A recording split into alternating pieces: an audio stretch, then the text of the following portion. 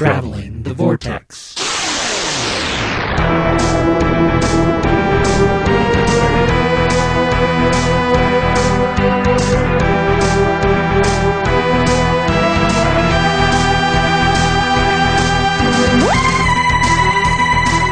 We've joined the Doctor as he travels the vortex and landed episode number 128. And in a surprising move, the BBC has announced Her Majesty the Queen Elizabeth II will be the next Doctor. I'm Keith. I'm Sean. And I'm Glenn. You heard it here first. That was awesome. Is that the announcement I've been waiting for all weekend? All weekend. That was supposed to come out yesterday. They finally announced it today. Golly, well, congratulations to Her Majesty. The Daily Mail scooped everyone. She's going to do a great job. Well, she did a fantastic job in that James Bond. That's what made them think, hey, let's cast her as the Doctor. Well, and she fits so many criteria because she is an older Doctor. She's female. I mean, she's going to break a lot of molds. I heard a rumor that it was because her grandchild wants to do it for her grandchildren. Thinking ahead of hopefully And? Are you ready for this? Which grandchild? Edward or She fits. And her great-grandchild, I guess. Grandchild. Yeah, that's what I meant. She fits the pattern. The great-grandchild hadn't been born yet. I know. She's thinking in advance. Oh, I see. That way there's Really more of her to... Sorry, Sean. Fits the pattern? She fits the pattern. She was in Doctor Who previously and now has been recast as a major role. That's true. Yes. That's a good point. We should have seen this coming. Yeah. It's like Oscar winners that we go, oh, I was so surprised. And then you look at it and go, shouldn't have been. I mean, it's just the Queen. Yeah. I'd be down. Have they said anything about how she will actually be titled when the title card, her name flies up there? Yet. They're trying to figure it out. Could be a really long title. There'd be a lot of letters. I think they'll just simply say Her Majesty. I don't know what's the proper way. Somebody get out there and make this animated GIF opening for our Facebook page. And get her face in the stars. Or a Tumblr page. Have you seen our Tumblr page, Sean? I have been to our Tumblr page. Oh my gosh, it has launched. It has lots of content. It does. Yeah, she's doing a great job with it. Yeah. So, yeah. It's got... I was flabbergasted. I went to the thing and I just... Yeah, it's flabbergasted. It's got so much cool stuff on there. And I like the little widget that the doors and, bioinfo. It's cool. The funny thing about it is, it's like Tumblr is one of those things that I think, as an entity, we kind of have to have one in order to have some relevancy. On the flip side of that, the kind of stuff that people post on Tumblr, it's not something that I post, but it has a core target audience, which is cool. And so it was really nice that the Michelle offered to kind of, helm that, manage that page for us, moderate that page, because I think she's more in touch with those kind of things. I visit Tumblr every once in a while, look at some memes and things that are posted on there and pictures and whatnot, but it's just not something I actively involve myself. So it was really good to have somebody on board that's, enjoys that, is really good at it, and to be able to kind of take that over for us and still be able to have Traveling the Vortex have a presence on Tumblr, which I think is great. So. Thank you, Michelle, because it looks awesome, and we couldn't be more pleased with it. In related news, we are hiring someone to manage our Google Plus account. If anybody's out there still using that, your pay is credit. That's all it is. Hire is a your pay is our term. Congratulations. You can't see them on the other side of your radio, but I have air quotes about hiring. That's another one of those things. I started our Google Plus page, and I can't even get excited about my own Google Plus page. It just there's nobody on it. There's people out there, but nobody's posting to it. It seems like everybody signed up and joined, but whenever I go over there, there's hardly anything over there. See, I visit mine maybe once a month, and I see tons of posts, but they're all people that I only kind of peripherally know in a circle somewhere else. Exactly. So anyway, Facebook's still my social media of choice as far as walls and posts and things like that. So, yeah. How was you guys' weekends?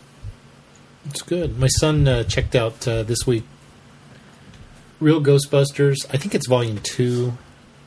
Maybe Volume 3. I can't remember which one, but it doesn't necessarily come in the way that your box set did, the really cool one with the ghost or the firehouse. But just on a whim. He grabbed it off the shelf and asked if he could rent it. And of course, he's seen the first Ghostbusters film.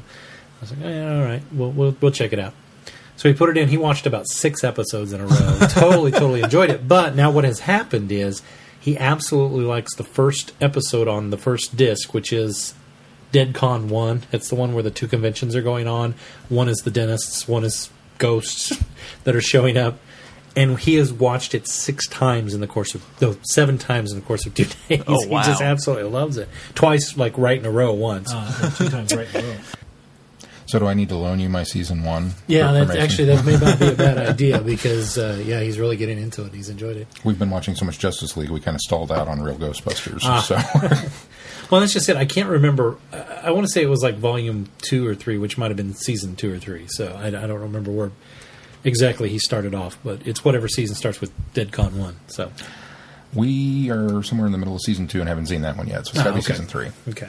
And so, he did that. And then, of course, yesterday went to Grandma's and Fantastic Four, the first Fantastic Four movie was on TV. Yeah. And so they watched like the last third of it, and he was all excited about that. And he came home and was telling me about it, and I said, well, I have that on DVD. What? So I went downstairs and I grabbed all the Spider-Man, the original Spider-Man movies, the Tobey Maguire ones, and both of the Fantastic Four movies, and then my X-Men collection, which I'm a little leery on that one to let him watch. But then I brought him upstairs and I said, I have these. If you ever want to watch them, so he grabbed the Fantastic Four and ran downstairs. So he went downstairs and watched Fantastic Four. So he's getting into the superhero movies. He had seen Iron Man, and he watched The Incredible Hulk with Caitlin and I, but really got disinterested in that one. And he's seen Avengers. So, he's seen the new Marvel stuff, but the older stuff that I think is even more kid-friendly, the Fantastic Four especially, because I think they're both PG. Yeah. And then I think the Tobey Maguire Spider-Mans are a little more kid-friendly than, say, the Amazing Spider-Man. I could see that, because it was a little darker and whatnot. So, although, that Green Goblin mask, Power Ranger mask was scary. Yeah, you had nightmares for weeks. But so anyway, he was excited about that. That's pretty much it. We rode bikes this weekend, and we played. We shot hoops out, and we shot hoops out on the drive a lot this weekend. It just was so nice. And then of course it was a nice weekend. Nice we threw grass seed out yesterday, because we just keep adding to it. And Traveling the Vortex, Adventures in Gardening. Yeah, exactly. Yeah. But anyway, it rained so consistently last night that we had good soaking. So we left. We were at the mall doing some clothes shopping, and as we were walking out, it was dry, and then all of a sudden it just started downpouring. Just opened up. We watched The Wolf Man. How was that? Saturday night. How'd you like it? I've seen You're it. talking about the new one. The new one. Benicio del Toro. I liked it. It's You've seen the original Universal's Monster. It's been forever and ever and ever and ever. I don't know if I could confidently I just say wondered I if remember it compared to how it compared. It's not as good. It's not as good, from what I remember. And they take a big departure in the story from what I remember also. Because that's one of my favorite Universal Monster Mine too. stories. So. Well, we watched it with Mel and Corey, and the girls were both very, very disappointed with it. They were like, something like that. And I was like, I kind of enjoyed it. And then when the credits rolled and it came up and said it's a Joe Johnston film, I went, that explains it. Because it just had that feel, and I couldn't put my finger on it.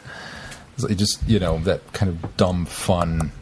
I thought it was that Rocketeer, Jurassic Park 3, Captain America, First something Avenger. that I'm enjoying that I really shouldn't. I have a soft spot for werewolves in general, and so I found it an enjoyable werewolf movie, but it wasn't a Wolfman movie to me. It wasn't close enough to the Wolfman. Corey's problem was it was that, a werewolf film. She thought it was boring, and she was like, "It's the same story as all the Wolfman movies." And that's that is the core issue, if you will. With werewolves is once the Wolfman came out. That's it. That's the story. And so anytime you try to inject werewolves into anything, you're dealing with this. It's the guy who got bit, who doesn't want to be a werewolf, look, it's a full moon. I wonder what's going to happen. I mean, you just... One of the freshest takes I've seen of werewolves is Cursed, the Wes Craven film. It's bad. I admit it's bad, but it's unique, I thought, and very enjoyable. I liked the fact that they kept it very much in... I liked the fact that it was set in old times and, in that era, and Benicio del Toro, who normally annoys me, was really good in this. Anthony Hopkins was nuts. And I didn't know Hugo Weaving's in it. He plays the right. Scotland Yard inspector. So, of really? course, every time he shows up, it's like, Mr. Anderson, Agent Smith. But, That makes a lot it's more worth sense of how they watching. got it Is for it Red good? But we did that. Mel and I, and we had Billy's off at ROTC camp, so we've had the house to ourselves. And how do we celebrate? I brought home Mortal Kombat, the new Xbox. Well, the new-ish. It's been out for, I don't know, a year and a half now or something. But brought home the Xbox game. For Xbox? And we've just been...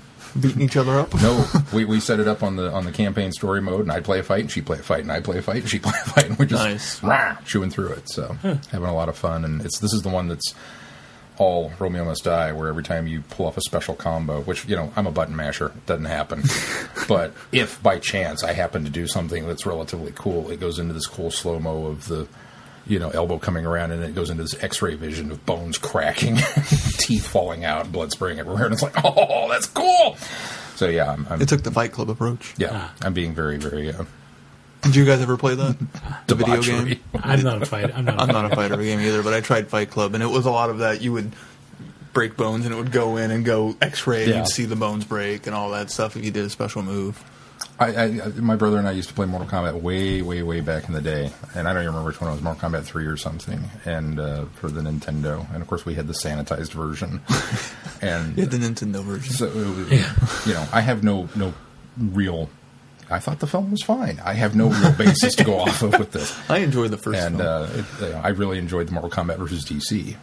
But that was probably more from the superhero slant, and so this was kind of one of those things. I was like, I've always wanted to try it, but I'm not willing to spend money on it. So you guys free rentals? Yeah, I'm gonna bring that home. Did you guys get demos for Injustice: Gods Among Us? Yes, Did you try it? I can't wait to play that one in full.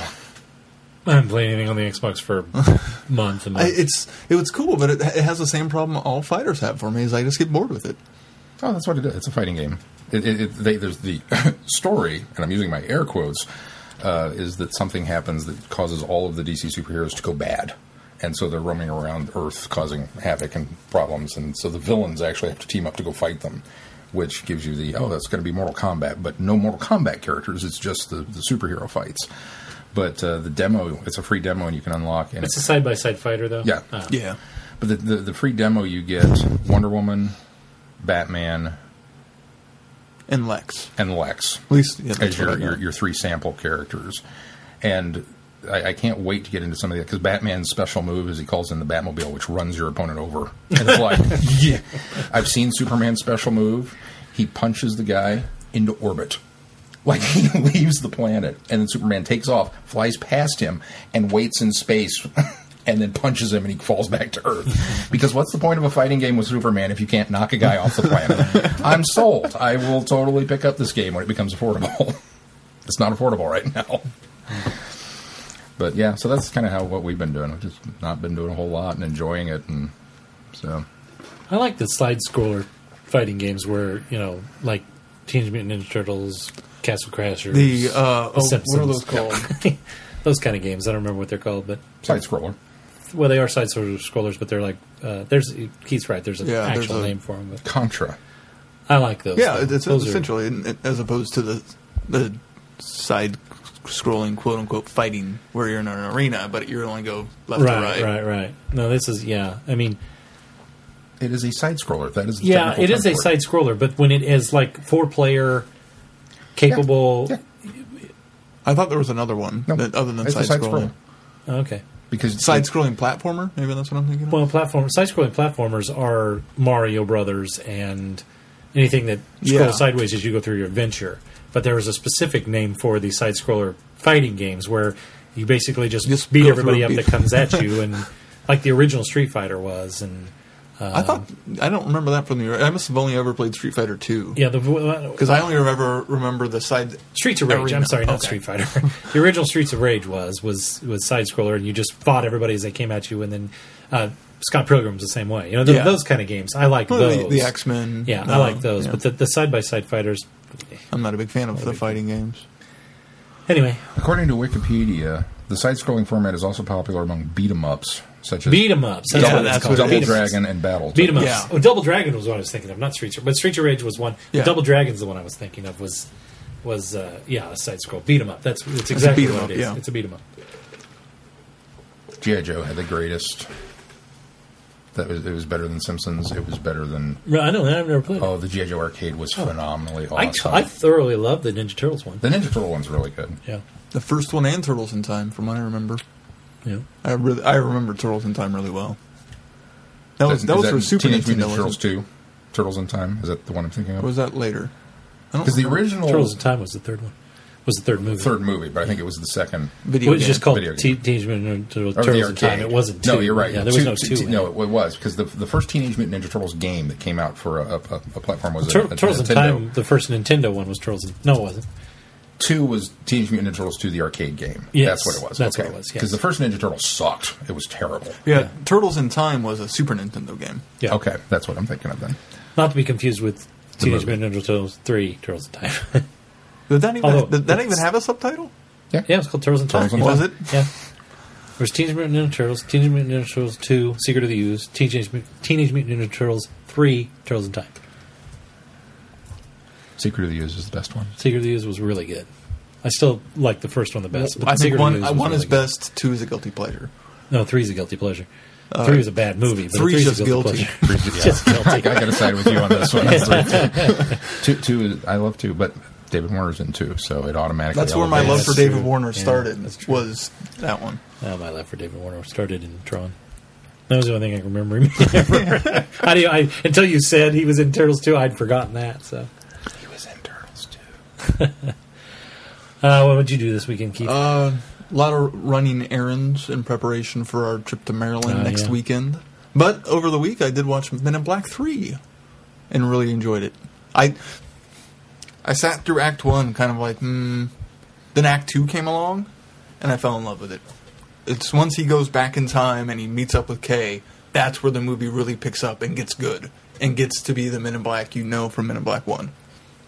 And Josh Brolin does a great job as a younger Kay, where he has the same mannerisms, but there's a little bit more to him. That older Kay is obviously more closed off than younger Kay is, so you get to see more of Kay in it that way. The bad guy was kind of a second note to it, but... He would have been much more awesome had he been Tim Curry. Yeah, I can The see first that. time he shows up on screen, I thought, wow, they got Tim Curry. And then it was totally not Tim Curry. I was like disappointed. It's the guy from Flight of the Conchords. Yeah, it's not Tim Curry. So it was like, okay, I just have... I had trouble taking him seriously as a villain. Probably But... better than Johnny Knoxville. Well, yeah, that's true. You take much. No, I that's true. Men in Black's never had a very good You know what I would really like to track see? record with villains. I like the first The villain. giant I like cockroach. one in the first But film. I would like to see was a film really cheesy franchise still. come out and do was a supposed to be, one, though. yeah, and then do the inevitable terrible 2, and then come out and do whatever it is 3, the apology. Just, we're sorry the second one sucked. Maybe that's what your movie trailer should be. Ooh, that's Something an idea. 3. It should be the third movie, the apology. Return to House of Mummies 2. Turn to House of Mummies. That's the other thing I did. Venture Brothers is back on. I'm so happy. Don't me. It's the greatest show on television. It's even better than Doctor Who. I guess, Yeah, I said it. what? Yes.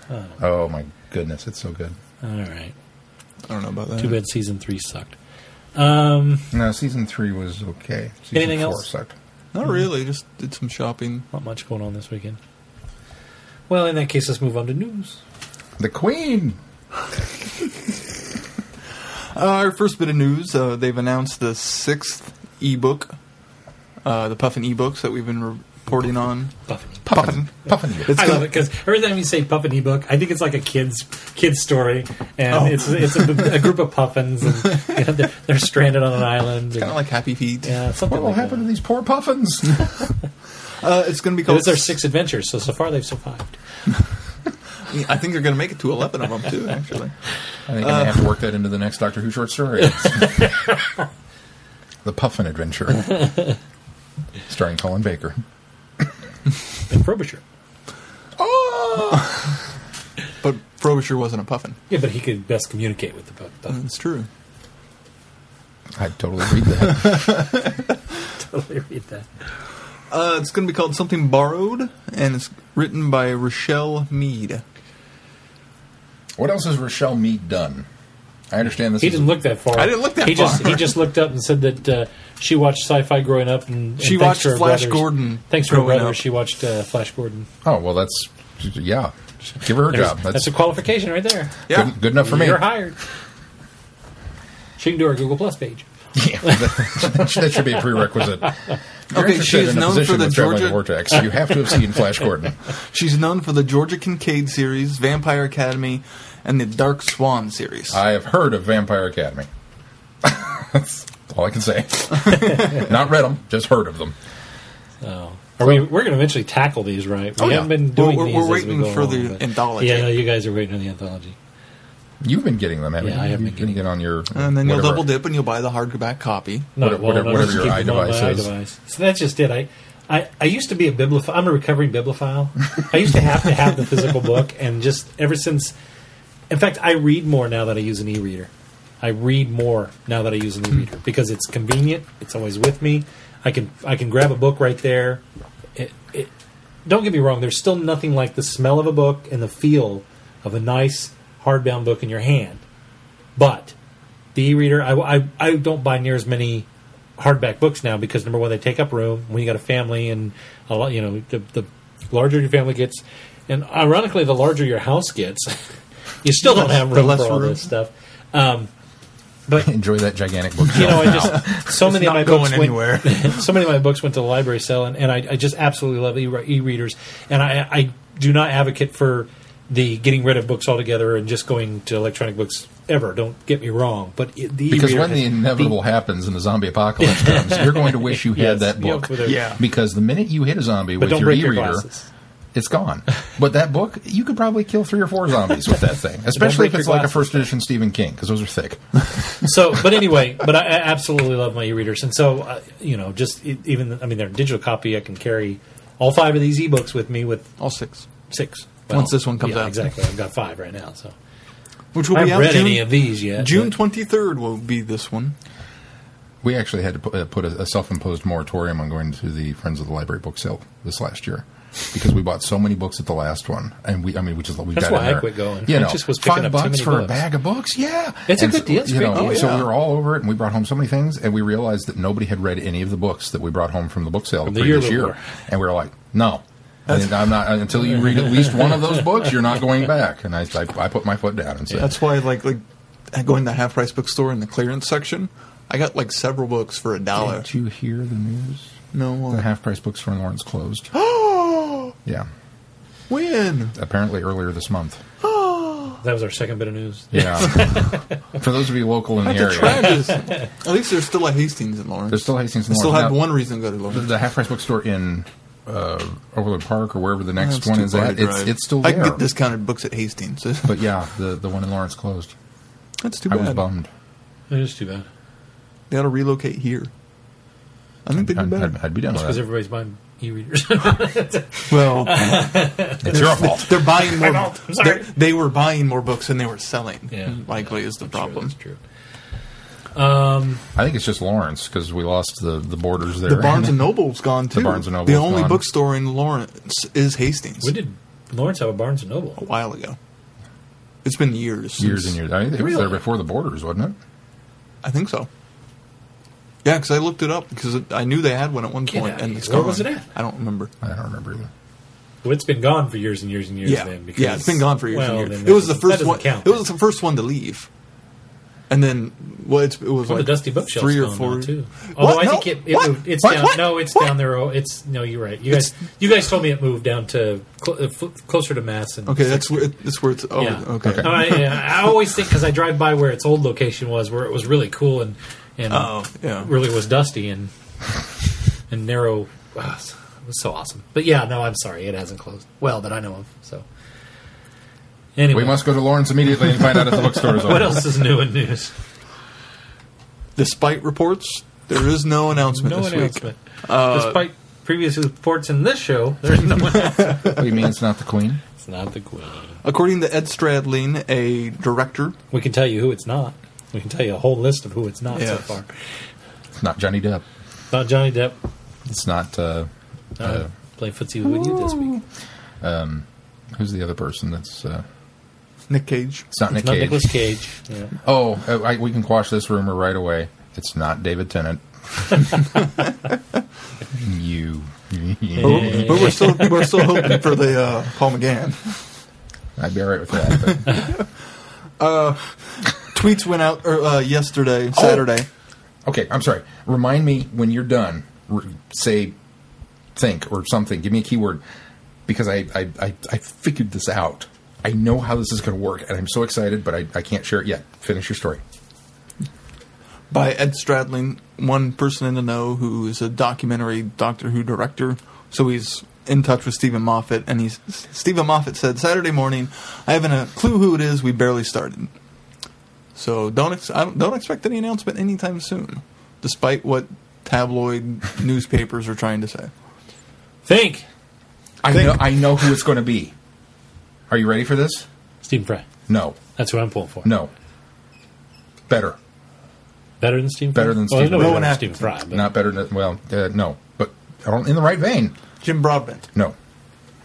Richard E. Grant. Yes. Think about this, okay? Richard E. Grant comes on the show playing the Great Intelligence. Richard E. Grant's last appearance on the show is stepping into the Doctor's time stream and becoming part of his DNA. That totally retcons. Yeah, it does! It fixes Shaka Doctor! that's what I said. That's what I said when we reviewed the next but Doctor. what if they brought him back as an actual... He's the next Doctor. Shaka Doctor wasn't actually 9 or 8. Wasn't actually a doctor. Yeah. No, he wasn't. But he was... when the Doctor regenerates for whatever reason, because this is in there, it just pulls and it becomes Richard E. Grant. And he plays the 10th Doctor. And then all of a sudden... 12th. What number are we on? 12. He becomes the 12th Doctor. And then Shaka Doctor, we just move that story further down the timeline. Yeah, it doesn't They never claim he's not. Claim that he's not. So it works. It fixes it all. And we get what we want. We get Richard E. Grant. Who wouldn't want Richard E. Grant as a Doctor? Oh, And, yeah, and I it would totally totally love make that. sense why the Master is a robot. Because he's dead now. Yeah, because we of can End of bring him Time. back. That's true. He is dead. Yeah. Dead. It works. I It's like Richard it. E. Grant. That's why they brought him back, to kind of test the waters and see if they could do it. It's going to work. While I think that's a fantastic idea, I don't think that's really where they're going to go with it. Unfortunately, I'm still pulling for Stephen Fry. No, He'd be brilliant, it's not Stephen Fry. but he would be brilliant. He would be brilliant. It's not Judi Dench either. 10 years ago would have been. She would have been fantastic, brilliant but 10 years ago. I just think it's. She You bring doesn't Judi have Dench- the energy for it. You now. bring Judi Dench in as a doctor, you better bring in a granddaughter and a young cast to go along with her. Yeah, exactly. You need a man of action. Man of action. We'll do a Hartnell thing. Where's Captain Jack at? He'd And still be then hitting on her, but we'll talk a little bit about our shortlisted DVDs. Yeah, there's thanks to Chrissy, who's pointed this out to us after we discussed it last week at the exorbitant price of Planet of Fire on Amazon. Apparently the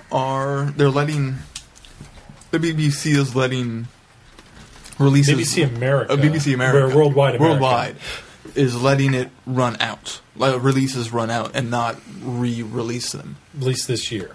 Yeah. Not you say re-release. No. Well, not... They're not. They're going to let they've- the printed copies run out and not print more copies. They've stopped manufacturing Yes. these certain Yes. stories. We shouldn't say they're not going to re-release them Yes. because I think that's the intention to run some of these out. I think there must be some plan down the line to re-release these in some sort of format. Some way or the other. essentially what's happening is this is a moratorium. Yeah. It's kind of Disney like does it all the time. it's the Doctor Who classics going into the vault. Yeah. Essentially. And these titles are not going to be available. Unfortunately, For a while. what that does is it pushes up the resale value of these on the internet to third-party sellers and really kind of screws over those of us that are still purchasing our collections and whatnot. It makes it very difficult to get it, and the saddest thing about it is it's not just little internet sellers that are pushing the price up because they're the only ones that have it. It's places like Amazon and Barnes and Noble, and they're pushing or some places you can't even find them available. And they're pushing these prices way up because they're in limited quantities in high demand now. So it's a shame that that's going to have to happen, but the BBC America obviously has some sort of reason for it. So, however, we have found this week. I'm going to tip our hat, and now everybody's going to rush to this site to get them. The Warner Brothers WB shop is still has a lot of these at the suggested retail price point. So if you're going to get them, I suggest you go there because that's the best price we found on the internet. And we'll include the link within the show notes as far as where you can find these. Find the list. Well, no, I'll leave the list. You go find them yourself. No, we'll get a link to the...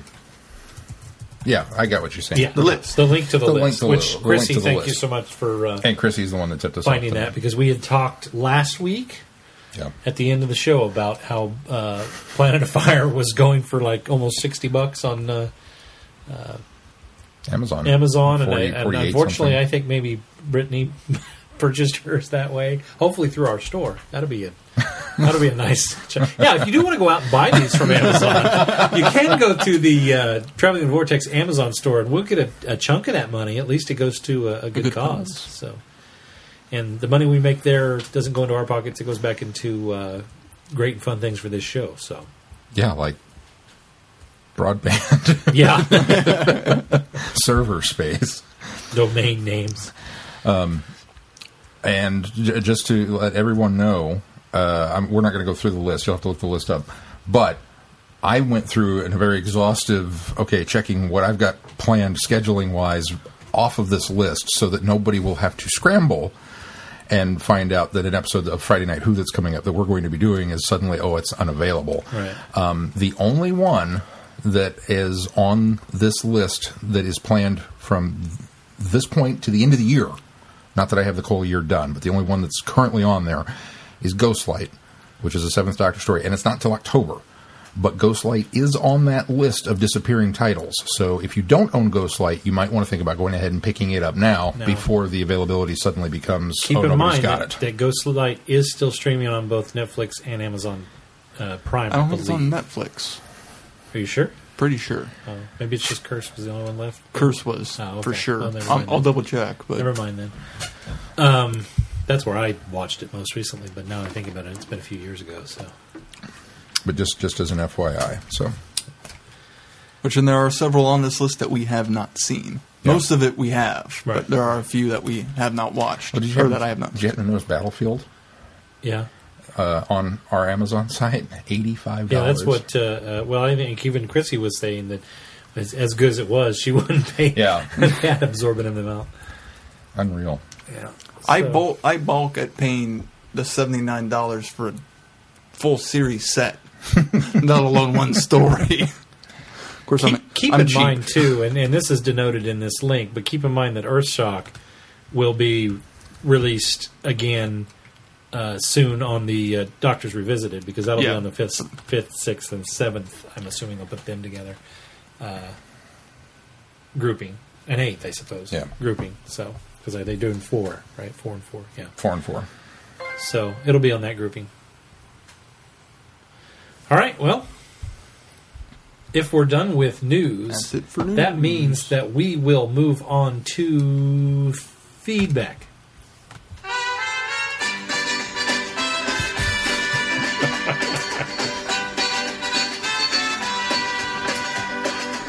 Perry is a burning thing, and she makes my heart sing. Bound by wild desire, I fell into Planet of Fire. I fell into a burning planet of fire. I went down, down, down, as feedback will inspire. And I yearn, yearn, yearn. Planet of Fire. Planet of Fire. Very nice. Thank you.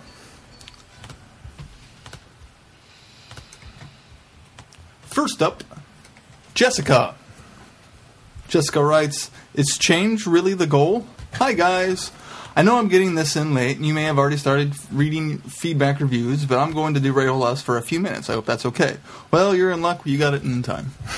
And your first on the list. Yes. As a recent Whovian, the internet pushed me into catching up right before the 11th hour, and as this is my first time live with a regeneration, this is the first time I'm dealing with the scuttlebutt that happens inside fandom when things like this happen. One thing I've heard over the last few years, and currently the almost ad nauseum chorus of thought, is how the show is about change. I would like to challenge that notion a bit, and would love to hear your thoughts on the matter. I think change is only the end result. I never see a character written whose personal motivation is to only change, and I've never seen the show provide an overarching plot device that was just about making something different. From the time Ian and Barbara walked into the TARDIS, the motivation has never been to just change them. It's been about pushing them to see what their boundaries are, to challenge their beliefs, structures, and let them learn from the results. What we have seen over these last 50 years is not a show about change, but a show about why change happens. Even the idea of regeneration itself was born from these things. The show was pushed into a situation it had never dealt with before, and had to make adjustments. Yes, the show has gone through a multitude of adjustments and curveballs, but that's not why we love the show. We identify with the characters and situations they find themselves in. We hope to find ourselves as adventurous as those explorers that we join through space and time. We challenge ourselves to see things differently through their eyes and absorb those ideas ourselves. On a side note, I think that's why Donna's storyline is so tragic. Not because at the end nothing was different, but because she was forced to lose all of that perspective. Of course, there may be caveats to my thesis. I'll admit to not seeing every episode. The most of Classic Who I have not yet seen, but from the movie forward I have seen everything we have had offered to us. And I'm not a historian. I don't have 30 plus years of fandom behind me, and I couldn't quote production codes to anyone, but after a few years of various podcasts behind me, I think I have a fair idea of the outline of the show. Maybe I missed it, but I also don't think I've heard any massive outcry that the show is way off base with the core functions I've mentioned. I'm sure there are examples, but if the show was so far off base, I don't think it would have made it past the first series. It feels like classic fans should have had the most power. I just think we have to expand our definition of the show in order to approach it with the right attitude. Lastly, concerning the most recent conversation on who the Doctor should become after 11, I'll just say this. Change is an admirable goal, but it does not occur without understanding why it needs to happen, how to take steps to go there, or to truly knowing who you want to become. Let's answer those questions first. Even as a newer fan, I hope my thesis on the show was worth a listen. Thanks for your time as always, Jessica. Thank you for your thesis, Jessica. Yeah, absolutely. And I think it is an important note that, because I think I've said it before, that the show's about change, and I don't know that I necessarily meant about, but that it certainly embraces it, and that it's something it embraces. And I think ever since the regeneration and knowing that change was going to be a part of this, I think most writers, when it comes to a regeneration story at least, have in their mind of this is a way to help children deal with change. It's a show that teaches you about change. It may not be about change, but it teaches you how to deal with it and cope with it. Because regardless of how you feel about it, it's going on and changing without you. I hadn't thought about that. I hadn't either. That's a way to look at it. I think on the basis, she's right. I think that the core motivations of the show have always been the same for 50 years. I just don't think there's a core that you won't change as far as formatting goes, as far as anything beyond that.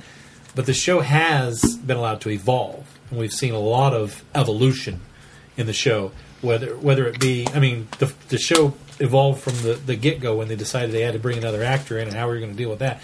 And so I think the show continually evolves in what it is and what themes it deals with, and the age of characters and the age of things like that. But I think change change is too strong of a word as far as a show that has endured for 50 years, and really we're doing the same thing. We one Doctor traveling the universe and time with companions and having adventures, and that ultimately is what it is. So it really doesn't matter who or what or what it is. Each time that we've established a story arc, there's been elements that are new, but there's still elements within it that are old. And so I agree with the core basis of it is that it's not so much change, it's good storytelling. Change, my dear, and not a moment too soon. Up next, Alex. Did you forget? I second guessed myself there for a minute. Alex writes, "Damn it, Jim, I'm a doctor, not a Star Trek reference." Hey guys, Alex here. I'm at long last completely caught up with the podcast. To clarify, that means no more beating the dead horse with jokes which I still think are funny, but which everyone else is tired of several weeks ago. That was the last one, I promise. If you don't mind, I'd like to start off this feedback with a slightly tangential talk about the Star Trek Into Darkness. As a complete newbie to Star Trek, I had never watched a single episode or any of the movies until very recently, when a devoted Trekker friend of mine decided to introduce me to the series through the 2009 pseudo-reboot in preparation for Into Darkness. Having seen nothing but both of the Abrams films, I feel like I have a very narrow perspective on Star Trek. But what I've seen has definitely encouraged me to go back and explore the older TV series and what I've seen an original run of movies, as I absolutely loved Star Trek 2009 and Into Darkness. Both felt a little formulaic at times, relying a little too heavily on science fiction tropes. But since this is Star Trek, the show that most likely invented a lot of those tropes, I don't have a problem with that. I also very much enjoyed Benjamin Crumpledink's portrayal of Khan, although obviously I don't have the reference points for the character that you guys do, so my opinion on that performance may change after I've watched The Wrath of Khan. My one big problem with the film was the meeting of the senior commanders. Hey guys, a dangerous I suppose we should resound the spoiler warning just in case. It's been a few weeks. Too late. Right. Hey guys, a dangerous terrorist just launched an attack on Starfleet property. We should probably gather all of our best captains together in this poorly defended room with massive windows and no guards to discuss our next move. Clearly, nobody at Starfleet has watched Aliens in London, because that's the exact same trick the Slovene pulled. Sean, I re-downloaded your side trip on the original series as part of my prep work, which was very interesting and gave me some cool-sounding starting points. My Trekker friend told me her favorite episode is The Trouble with Tribbles, which was also on your list, so I'm particularly looking forward to that one. Apparently, it's quite the comical romp. And yes, it is, and your Trekker friend has pretty good taste. Moving back into the realm of Doctor Who, with the departure of Matt Smith, my condolences to Keith. You may be coping now, but come Christmas, I fear you may not fare so admirably. I fear so, too. It's always sad to wave goodbye to a doctor, but I'd just like to say I'm extremely grateful for Smith and Moffat's efforts in creating such a wonderful series of adventures for the Doctor these past 4 years. Although I'm sad to see him go, I think he's chosen the best time possible to make his departure, and my sadness is tempered by the excitement at meeting the 12th Doctor. There are a lot of interesting potential names floating around at the moment, which is only to be expected. I particularly like the sound of Ben Wickshaw as the Doctor. Or if they decided to go with an American actor, how about Alan Tudyk? Curse your sudden but inevitable betrayal. In reality, though, I think the BBC are most likely to go with a relatively unknown actor, a star waiting to happen, as Neil Gaiman put it. I also think they're most likely to choose somebody slightly older for the part this time around. You guys discussed who you might like to see in the role last week, but the question I really wanted to ask you is, what kind of attributes would you like to see in the 12th Doctor's personality? We're probably going to get something very far removed from Matt Smith's oddball quirkiness. Maybe a calm and gentle Doctor to contrast with Smith's manic energy, or a colder, darker incarnation to follow on from Eleven's whimsical streak.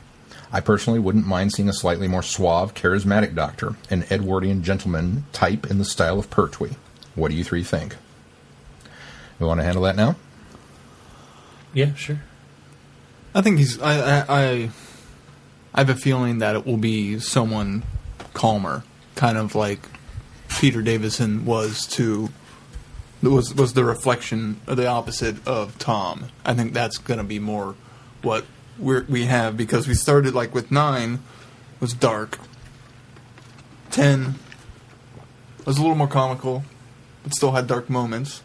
And 11 was a lot more comical with dark moments. So I could see coming back down off of that peak, I guess. Because if you continue with the comical and quirkiness, it's going to come across like you're trying to do what Matt Smith did in the role. But On reflection of that, though, I think you can still do comical and quirky and do I'm sure there will be comedy in there. I think you can do comical and quirky, but do it differently than Matt Smith did it, because I think Matt Smith, in a way, really emulated the Second Doctor. He took it to a new level, and I think he changed and evolved that quirkiness that Patrick Troughton gave to the role, and he certainly made it his own. But I think he had that same style. Quite honestly, this sort of came to me last night. Stephen Fry would be to me would be the ultimate Doctor. I absolutely love him. I've been saying that for weeks. You have a huge man crush. I have a huge man crush, and I would just go crazy. But this came to me last night that I think one of the best choices for the new Doctor is what's his name? Dirk Gently. Stephen McGann. Yeah, Stephen That's McGann. who I picked all the way back in the day. You did. But it just kind of came to me last night because he can still be the scatterbrain Doctor, because we haven't had one of those for a long time where it's just, I don't think he could play it just like he played Dirk, but I could see echoes of the Dirk character being a real fascinating take on the Doctor, in the sense that, like, he's very one direction minded, and I could see somebody playing the Doctor in that way. So yes, way back in the day when you brought it up, I think we all agreed that he would make a good Doctor. But it was last night. It just kind of hit me, and I thought, that's where we need to go. Is somebody that just has the energy that Matt and David and even Chris had, and the quirkiness that Matt and David have. Because I think David was quirky too. It was just in a different way. It was in a different way. I think that's what makes the show enjoyable, especially to new fans and people that aren't invested in the 50 years of history. And so I think you just need somebody to kind of on that scale, but to do it differently. To take a new approach. Steve McGann actually tweeted. Steve McGann. I don't think that's how you say his name. However, his name. Mangan. Thank you. I blanked there. Actually tweeted when the announcement came out that Matt was leaving. He said, save your money. I know I'm in the poll for the running, but he says, I assure you I'm the farthest removed from anybody that could be considered for that role as possible. So don't put any money down on me if you're voting in who's going to be the next Doctor poll. Which I thought was funny. But I don't know. All of the Doctors have that whimsical streak to them. Even Eccleston, for as much as we like to talk about him being kind of dark, when he's rattling on about I like bananas and just says things that are so off the wall. As much as I think it would be kind of cool to go back to a grandfatherly type, or maybe even a slightly bombastic Colin Baker, I don't think they will. I think they'd be too afraid of maybe alienating part of their audience if they took it to that extreme. The new viewers, especially the new Who viewers. So I think we'll get an older person, but I don't think it'll be a grandfather. I think we're probably looking at mid-40s, more like a McCoy, or maybe in their 50s. Stephen Fry. It's not Stephen Fry. What about Maurice Moss? Do you guys see that? Who's Maurice Moss? From the IT Crowd. Some fake Maurice Moss Facebook page posted a picture of him. What's his real name? Richard. I can never pronounce his name. Analoida or something. Yeah, I can see it. Not him either. But they did I'm writing to inform you that I'm available to take over immediately as the next Doctor. I'll even bring my own sonic screwdriver. Mine actually works. I'd like to see it. I can't remember the guy's name, but he's on some show on HBO now. The other guy that played. I've seen his name batted about. That would be kind of cool. Chris. No, not Chris. Yeah, I don't remember his name, but the top three names that they Chris mentioned. O'Dowd. Yeah, Chris O'Dowd. I think he'd be pretty clever as the new Doctor. The top three names that they mentioned were all three actors that kind of sort of I had peripherally heard of. Well, the operative is one. But he's not apparently in that top three list anymore. According to the official powers that be, which of course means absolutely nothing. The game makers. He's not on the list. But there was a different... He was number one for the longest time. Games there for a minute. That's all right.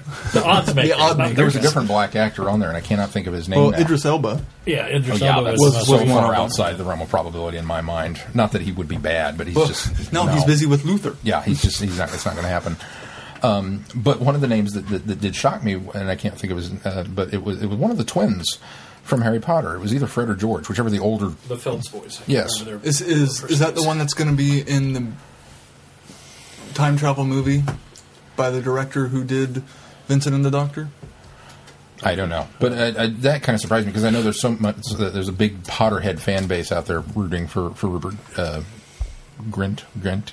Yes, Rupert to get it, and I don't think he'd be bad necessarily, but once you do the ginger joke, where do you go from there? That's the the problem with casting a ginger is finally are you going to base an entire Doctor on that joke? And Moffat probably would, but because he's only going to stick around for another year, so it's somebody else's problem after that. I'm Richard E. Grant.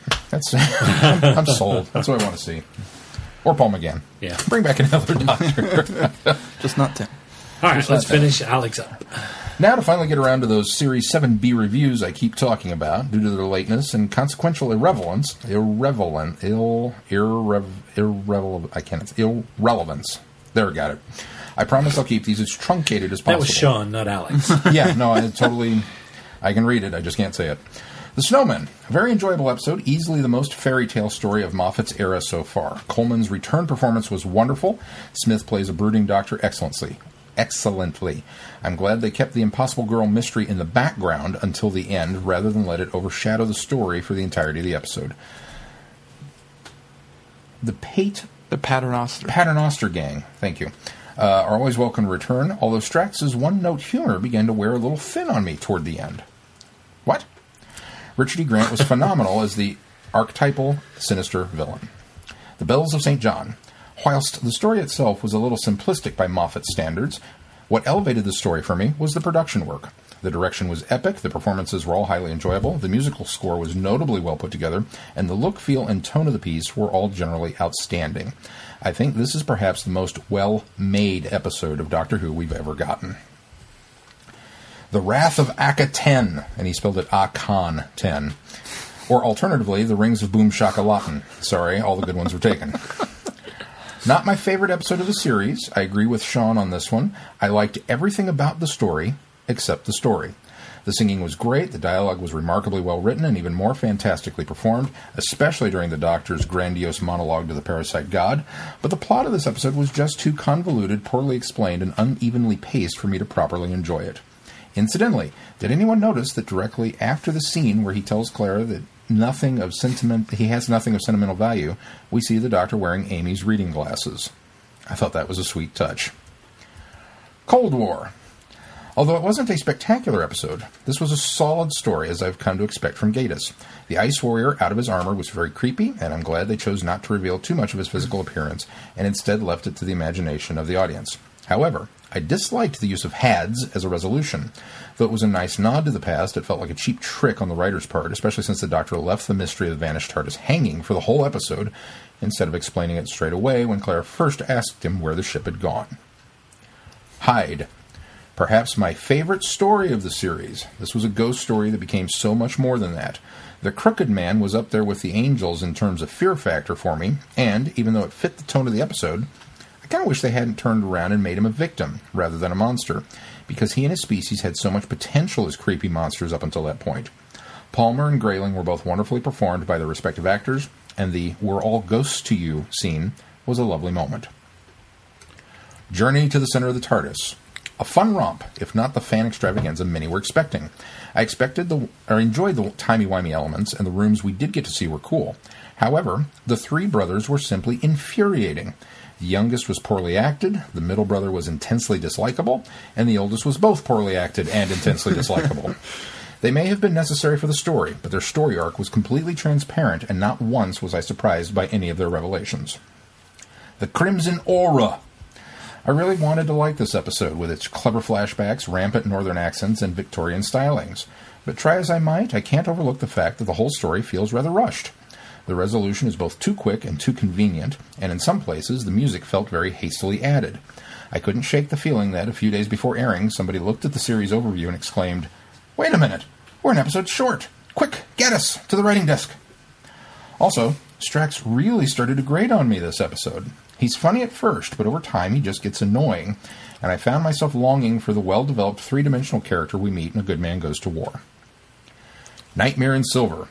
As a huge Gaiman fan, I'm somewhat biased in this story's favor, But even taking that into account, I still think this was a fantastic episode. Clara finally gets something proper to do, whilst Matt Smith gives one of his best performances yet, in my opinion, as an absolutely loved the cyber planner, and the idea that the cold, calculating cyber mind had been influenced by the Doctor's formidable persona into becoming a sort of Dr. Cyberad hybrid, a.k.a. Mr. Clever.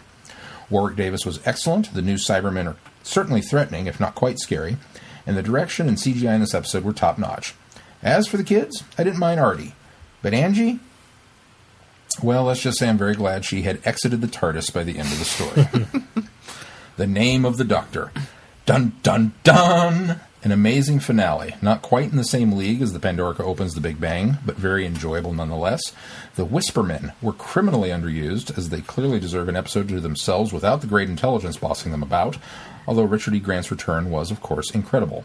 I don't mind River's inclusion, although I agree with Glenn that it cheapens the library stories a little. And if this goodbye is for her character, which I think is very likely, then her appearance here was a fine resolution to her overall arc. John Hurt's dramatic interest at the end was gasp-worthy, as were all the little cameos from past Doctors. Hands up who squealed a little when Gallifrey, a very long time ago, appeared on the screen. We all have our hands up around the table, Alex. The wrapping up of Claire's mystery was excellent, and overall this episode left me bouncing up and down in anticipation for the 50th. Hurry up, November. Okay, having taken up far too much time babbling with these reviews, I think I'll cut myself off before everybody's boredom becomes terminal. Hopefully I provided at least one or two new discussion points concerning episodes. Anyway, I have another theory on the silence that I wanted to run past you guys, but considering how long this email is getting, I'll save that for another feedback. Keep up the great work and happy travelings, Alex. Thank you, Alex. Thank you, Alex. Thank you, Alex. I'm going to take a second to interject here because I forgot, and Alex's post actually, or feedback actually reminded me of something that I was going to say. Something smacked me in the face this week about the name of the Doctor that I absolutely love now. The name of the Doctor? No, about the story. Remember, as everybody recalls, my biggest problem was the fact that River was there. Yes. Okay. I very sure remember that. It smacked me in the face as to why River's there. This, and this is going to seem obvious to you guys, I think, because you guys were trying to say this, but it didn't really translate to me in such a way that this was River's chance to say goodbye to 11. Because even though River's story ends with 10, at his first meeting of her, and her life essentially is over at that point, and that's the end of her. She's saved into the library. 10 gets gypped because 11 gets gypped because he met her at the end of her life and got to know her out of order. And so knowing where she ends and now where he and her start and her story, this was a chance for her to come back and say goodbye to 11, who has endured this out-of-sequence storyline, which we know that the Doctor deals with out-of-sequence time, nonlinear time, all the time. But it has to really be painful when you come as close to somebody as he did with River and be interjected by her into his time stream, not the other way around, where he's interjecting himself into other time streams, or he's the one always in charge of the adventure. Right. It seems like with River, she's always been in charge of the adventure for the most part, and so this was a chance for almost a thank you and goodbye moment for her and the Doctor. That this really is the end and seals the deal, and it was kind of I'm returning to say goodbye and as a thank you for everything you've done. And when I looked at it that way, it totally made sense why Moffat felt the need to interject her into this story, and it works for me now. And it made this when that realization came to me, it just kind of washed over to me that wow, that was really a great episode. So I apologize for taking 4 weeks now to get to this conclusion, but it totally justifies now the reason why River is in this story. That is not at all what I was trying to say. But it works for me, and I'm glad that it works for you. It's a point we didn't touch on. Yeah. But I think it works. You guys talked about the closure aspect. But that's why it danced around. Yeah, and that's why I don't think it sunk into me because we danced around it. So Anyway. Awesome. I apologize for hijacking feedback for a moment, but... Actually, I was waiting to ask you about that. Oh. Because I saw your tweet, so I was waiting until Sorry. we got to all that. Oh, well, there you go. There you That go. worked well. There was a tweet? Yeah, he tweeted I earlier in tweeted the out week. that it smacked me in the head, and I felt And a little Chrissy bad responded. Because, no, it was Brittany. Wasn't Oh, it? yeah. Brittany asked, well, what is it? Or are we going to have to wait until the show? And I wasn't sure that I could really, put it in, do it justice by 140 just characters, not so much. tweeting it out, or even going to Facebook and posting something. I thought it'd be better just to explain it here. So there you go. And I'm sorry I made you wait, Brittany. Up next is Brenda. Brenda writes, UK, here I come! Dear Vortex Gang, in the absence of any relevant feedback this week, I want to fill you in on some exciting personal developments that are a bit Who related. As I mentioned a few weeks ago, I'm going to England in August. My church choir from the Cathedral of St. Philip is singing daily services for a week in the St. Paul's Cathedral in London, and then another week in Canterbury Cathedral. To explain, there is a tradition in the UK to have sung services of evensong every afternoon in all of the major cathedrals and university chapels. When the regular choirs go on holiday, they allow other select choirs to sing these daily services as well as the 3 major services on Sundays. The standards are high, and it's a huge honor to be selected for any of these locations, but St. Paul's and Canterbury are especially prestigious, so we are incredibly excited for this adventure. I have been very fortunate to have sung services like this previously in 12 cathedrals, so I've had a chance to do a lot of the typical tourist things over the years. This time, I get to do some very special and unique things that have come together this week. First of all, I have now booked tickets to go through the Warner Brothers Studios in North London, where they have converted the sound stages used for the Harry Potter movies into a tourist attraction. Woot. They have the actual props, costumes, and sets, including the Great Hall, Dumbledore's office, Diagon Alley, and the Gryffindor Common Room, among many others. My inner child is absolutely giddy, and I will be accompanied by 2 choir friends who share my enthusiasm, and who are, incidentally, around my age, so the older geek squad is well represented. Nice. So it's essentially a Harry Potter experience. Yeah, there you go. In addition, the 3 of us have now booked for train tickets to Cardiff and a tour of the Doctor Who experience. Woot. The only thing that could make me happier is if they were to have a Matt Smith sighting if they happen to be filming the Christmas special while I'm there. I doubt that will happen, but I can hope. And don't worry, there will be lots of pictures to share the experience with you. One of my colleagues is an expert photographer, and I'm okay myself, so there should be hundreds of photos between the 2 hours. Well, we better get Tours. Yeah, I hope it doesn't take 2 hours. Between the 2 tours. You're going to go all the way to England and sing and go on these things? You only have 2 hours? As I prepare for this trip, I'm having another sort of adventure here at home. One of my closest friends has never seen the point of Doctor Who, though she and I share a lot of interests and opinions. Because I have talked a lot about Who since my conversion, she decided to try to watch the show. She didn't talk to me about it, however, so make the novice error of starting with Rose and trying to work forward. Ooh. She watched 2 episodes, then bailed on it for months. But she eventually decided to trust my taste and went back to plow through the first season to see if she could find any interest. By the time she got to the Doctor dances, she was all in, and she called me with such excitement. Since then, I have been trying to help guide her discovery, offering insights, classic Who perspectives, many of which I have gleaned from you guys, and some additional material online to enhance her experience. This has been such fun. I see why you started the podcast to guide Keith's journey. Thus far, we have only tackled New Who, and she is a bit reluctant to go back to the classic episodes at this point. However, I'm making copies of the 5 Doctors Revisited specials that have aired thus far to give her a glimpse into the history, and who knows, maybe she'll get the bug and explore some of the old episodes. Meanwhile, we're having regular marathon conversations about the episodes she has seen, and we are having a blast sharing this show. Let me add that I discovered more differences between Netflix and Amazon in what they offer for Series 6 and beyond. Whereas Netflix only has the episodes and they stop at the end of Series 6, Amazon has a number of free extra features, and they have everything through the Angels Take Manhattan online for free to Prime customers, just FYI. Important safety tip. Angels Take Manhattan. Okay, I got to remember. Well, no, because I have all those on iTunes. I need to remember that because Holly's getting ready to finish up half of Series 7, but I have those ones. So anyway, I'm sidetracking. I close with some thoughts on Neil Gaiman's comments in his online journal about who should be the next Doctor. He feels, as I do, that the person who next fills a role should be a relative unknown so that no extra baggage is brought in by someone who is already identified with other well-known roles. I have been reading many of the speculations about who will be the next Doctor, and I can't imagine any of them as the Doctor.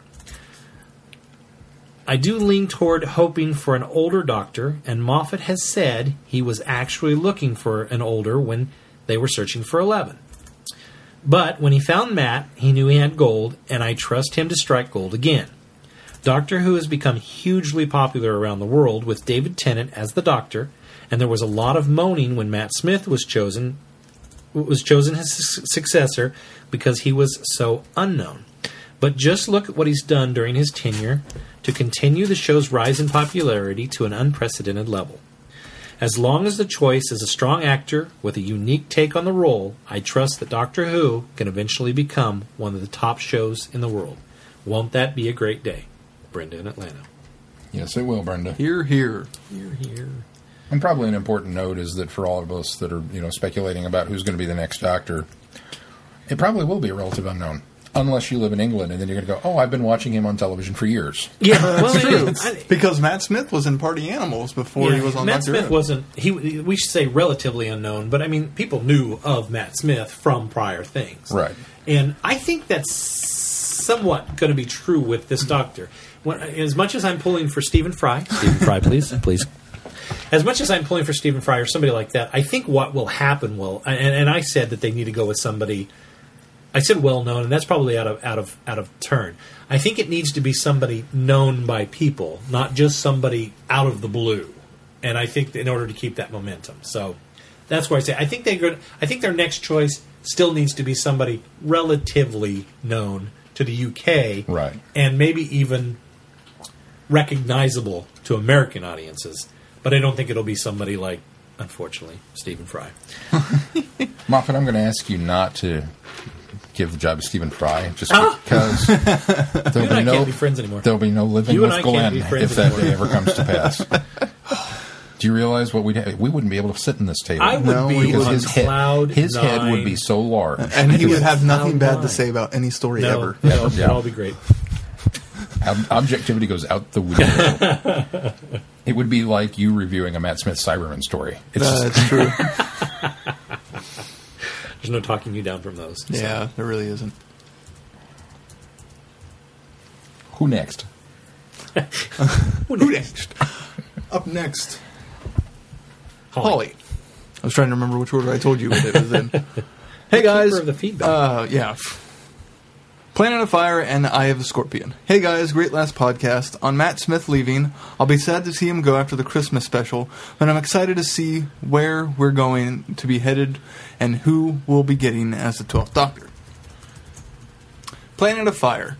We see the farewell of two companions, Turlo and Chameleon, at least on screen, and we get introduced to Perry. I was rather surprised to see the Master pop up in this story. The mental control connection to Chameleon was good. I guess my thoughts about Chameleon were somewhat right from his first appearance, but I really felt for him at the end when he asked for the Doctor to end his life. He really tried his hardest to fight the Master to protect the Doctor, Turlo, and Perry. Loved the interactions between Perry and Chameleon and how she helped him fight off the Master's control of him. Turlo also finally gets some peace of mind, was able to go back to and rejoin his people. Perry's wanting adventure and not wanting to continue on with her studies got more adventure than she bargained for in her first outing with the Doctor. She wasn't too damsel in distressy and could hold her own. The scene where she's holding part of the circuit needed to run the TARDIS and the Master wanting it really sticks in my mind. She's not going to back down at all, even though she's probably scared to death in her mind. I really loved the ending when she asked the Doctor if it was all right that she traveled with him because she still had 3 months left of her vacation before school started for her again. And the look on the Doctor's face was priceless. Plus, I also think Perry knew that the Doctor shouldn't be by himself after losing both Turlo and Chameleon. Eye of the Scorpion. This is my first Big Finish audio adventure with Peter Davidson, and I have to say I really enjoyed it. Very serendipitous that this story could kind of fit in right after Planet of Fire. I was laughing the whole time the Doctor was taking Perry on a guided tour of the TARDIS. I really liked the female Pharaoh. I could so see this happening on screen. I could just imagine the look on the Doctor's face trying to explain to Perry about the other sets of girls, and Perry's quick on the uptake. The cliffhanger for the end of this first part had me practically mashing down the skip ahead button on my iPod.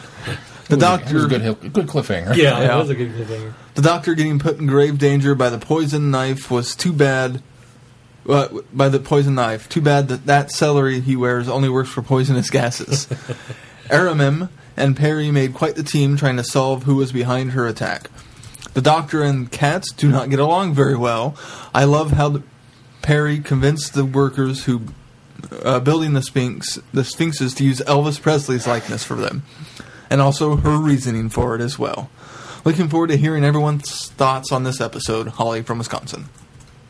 Thank you, Holly. Yes. Some great points. Which we will address shortly. But next, Chrissy. Chrissy writes in, I'm Pepper Gilliam Brown, and I can shout as loud as you can. Dear Vortex Boys, I have a funny story to tell. Well, it's only funny because it had a happy ending. Last week, I was looking up flight prices so I could get an idea of how much my plane ticket to Galley was going to cost. I went to double-check my hotel dates so I could book my flight for the appropriate arrival and departure dates, but couldn't find my confirmation number for my reservation. I thought I might have deleted it accidentally from my email inbox, so I called the hotel customer service to ask if they would resend it. And I'm really glad I did call, because they did not have a record of me reserving a hotel room at all. Needless to say, I started to panic. But, and this is the happy ending, the lady I spoke to said that there were few openings at the Renaissance, still at the discounted galley rate, and they were actually for the dates I originally wanted. I got my reservation all tied up, and everything was great. Moral of the story, keep checking the galley hotel reservation block because something might just open up. Also, the Marriott and Renaissance customer service people are insanely nice and helpful, so don't be scared to call them if you need to. That had to have been panic-inducing. Yeah. I'm glad that all worked out for you, Chrissy. I think Chrissy would have slept at the airport if she had to. Or on the floor. Yeah, Mel and I would have let her stay with us if open offer to any of our listeners if you need a hotel room. I got a hint. You're going to sleep on the floor, take an air mattress. Take an air mattress. I also kind of need to vent a little frustration off. I know none of my griping will change anything, but I'm already tired of people speculating about who the next Doctor is going to be. Stephen Fry.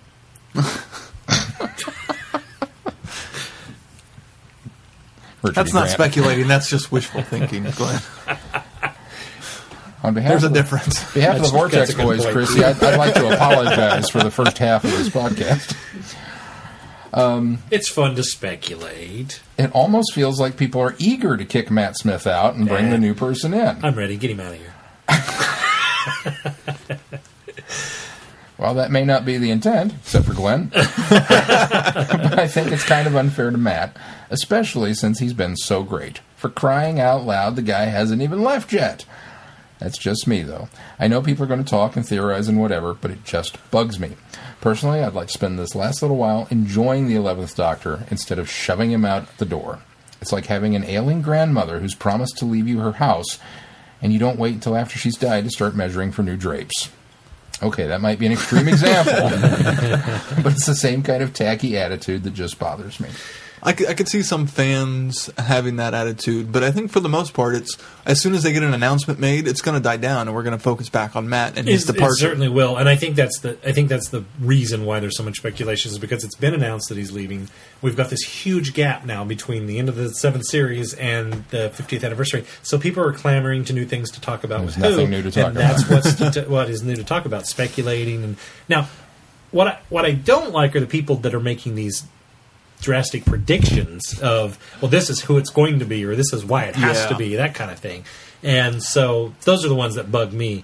But everybody popping in and saying, well, this is what I'd like to see do it, I don't have a problem with that. Yeah, because it's in fact, some people will say something and I'll go, yeah, he would make a good doctor. I could go with that. Or some people will say so-and-so, and I'll go, not even close. But yeah, David so Tennant. I don't have so much of a problem, but I can see where it could bother somebody. And I think like Keith said, I think you hit it the nail on the head, is once it's announced and it dies down, the focus is going will to be be back on Matt leaving again, and we'll all be enjoying.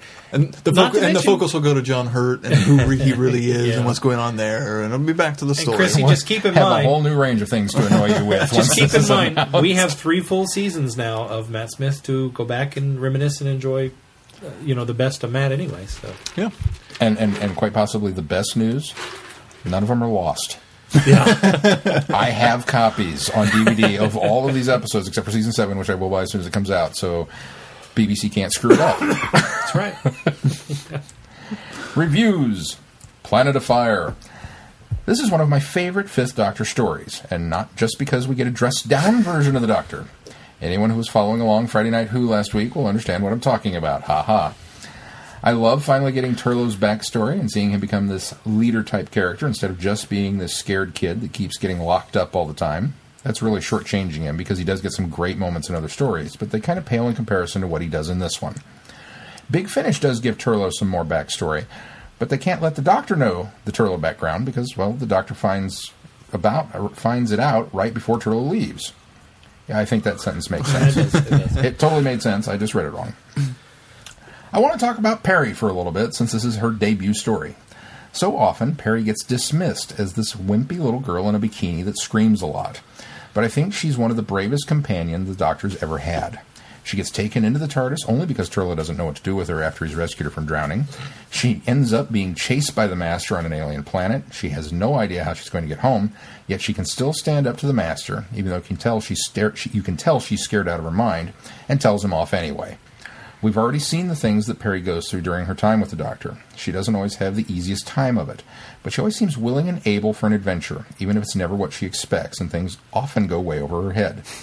And in this, Peri is someone I can relate to. You see fans often wondering what it would be like to travel with the Doctor and what kind of companion they'd be. Most people say they'd be more like a Sarah Jane or a Jo, or even Donna, brave, smart, savvy. While I'd like to say I'd be one of those 3, or any other awesome companion, I think I'd be more like Peri. Someone who gets thrust into the situation, gets scared, and panics, and has to rely on herself more often than not, even in the midst of all her doubts and fears. Sometimes Peri succeeds, sometimes she fails. But that's real life. Peri exemplifies this so well, and that's what I love about her. The Eye of the Scorpion. I've listened to this story before, but I couldn't remember all the details, so I thought it was going to be a pure historical at first, a la the Aztecs or the Romans. Even though it turns out there is an alien threat going on, it's still a great period piece for audio, and they can make mention of some of the more, shall we say, historically accurate costuming, or lack thereof. Oh, I thought costumes were great in this. Oh, yeah. I was very pleased with them, without getting into trouble. Is it bad to say that I thought of Sean during the banquet scene, and Peri was trying not to look at the scantily clad dancers? Chrissy, I was totally staring at the scantily clad dancers during the banquet scene, and it was audio. I've listened to a bunch of Big Finish stories with Peri and Aram. How's it pronounced? Aramim? Aramim. And they really are great together. They kind of remind me of Jamie and Zoe, with that dynamic of being from 2 different time periods traveling with the Doctor. They become really good friends, and it's fun to see that friendship grow and mature in the audios. They get a great start in this story when they team up to find out who poisoned the Doctor and who's trying to kill Aramim. In fact, part 2 of... I said it. Don't laugh at me. In fact, part 2 of this story reminded me a lot of those episodes in the early years when William Hartnell would be off on holiday, and the companions would have to carry the story. Maybe that's what happened to him. He wasn't poisoned. Peter Davison went on holiday in the middle of the Big Finish recording studio. I didn't think of that. I've been rewatching The Keys of Marinus a lot lately. It's becoming one of my top favorites of the black and white stories. I don't know if that was a deliberate nod to the early days of Doctor Who, but I like to think the writers had some of that in mind when they let Perry and Aramim team up without that central figure, the Doctor. It really worked well, and I enjoyed it.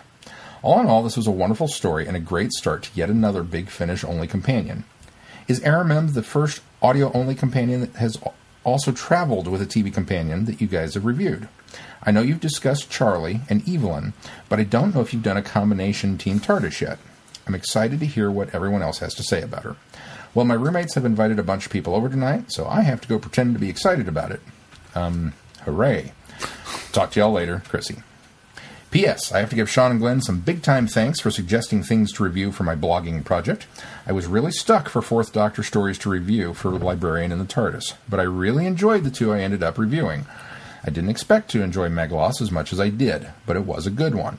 Also, the audio story I've chosen to review for 4 is one that you guys have talked about, so I have to give you the credit as well. The Fourth Doctor has been a tough one for me to get through, but I really appreciate the help you guys have given me, so thank you. You're welcome. And I'm glad you enjoyed Meglos, even though Sean doesn't like it. Sean is going back on the fence with Meglos from the standpoint that it's been so far removed from his memory that he just may not... He remembers not liking it, but that's really all I can say about it. I think you were just freaked out because Tom becomes a cactus. Superman 3, on the other hand, still sucks. All right, well... Thank you, Chrissy. That's it, right? We're ready to move on to reviews. Reviews. Do you got a synopsis? I do. Good. And it's a short one. Because I forgot to bring the disc. So this is not the official back. I can't believe we went through box. all this rigmarole to get this stupid thing. You didn't bring it. I put it in with my Doctor Who DVDs, and I went, ooh, there's another one in my collection. It was an unplanned one, but there's another one in my collection. It's like, should we talk a little bit about that? Well, it's like we went on this thing, and we had horses, and we found the Holy Grail, and I left it at home. Just so the listeners know, this was the process this week, and I'll make it really quick. When we learned last week that Planet of Fire was very expensive on Amazon.com, I think we all had this reluctance of, maybe we won't buy that because nobody really wanted to buy it at that price. And Sean thought he for sure could pick it up at Barnes & Noble this week. Sean was delusional. So we got the list from Chrissy that we referenced at the beginning of the show, and I started running down through the list of the things that I don't have on there. And I thought, Planet of Fire is one of those. And by Tuesday, I thought, I'll go look and see what the prices are. And I found it on WB for like $27. And I thought, well, that's manageable. That's about what the SRP is on it.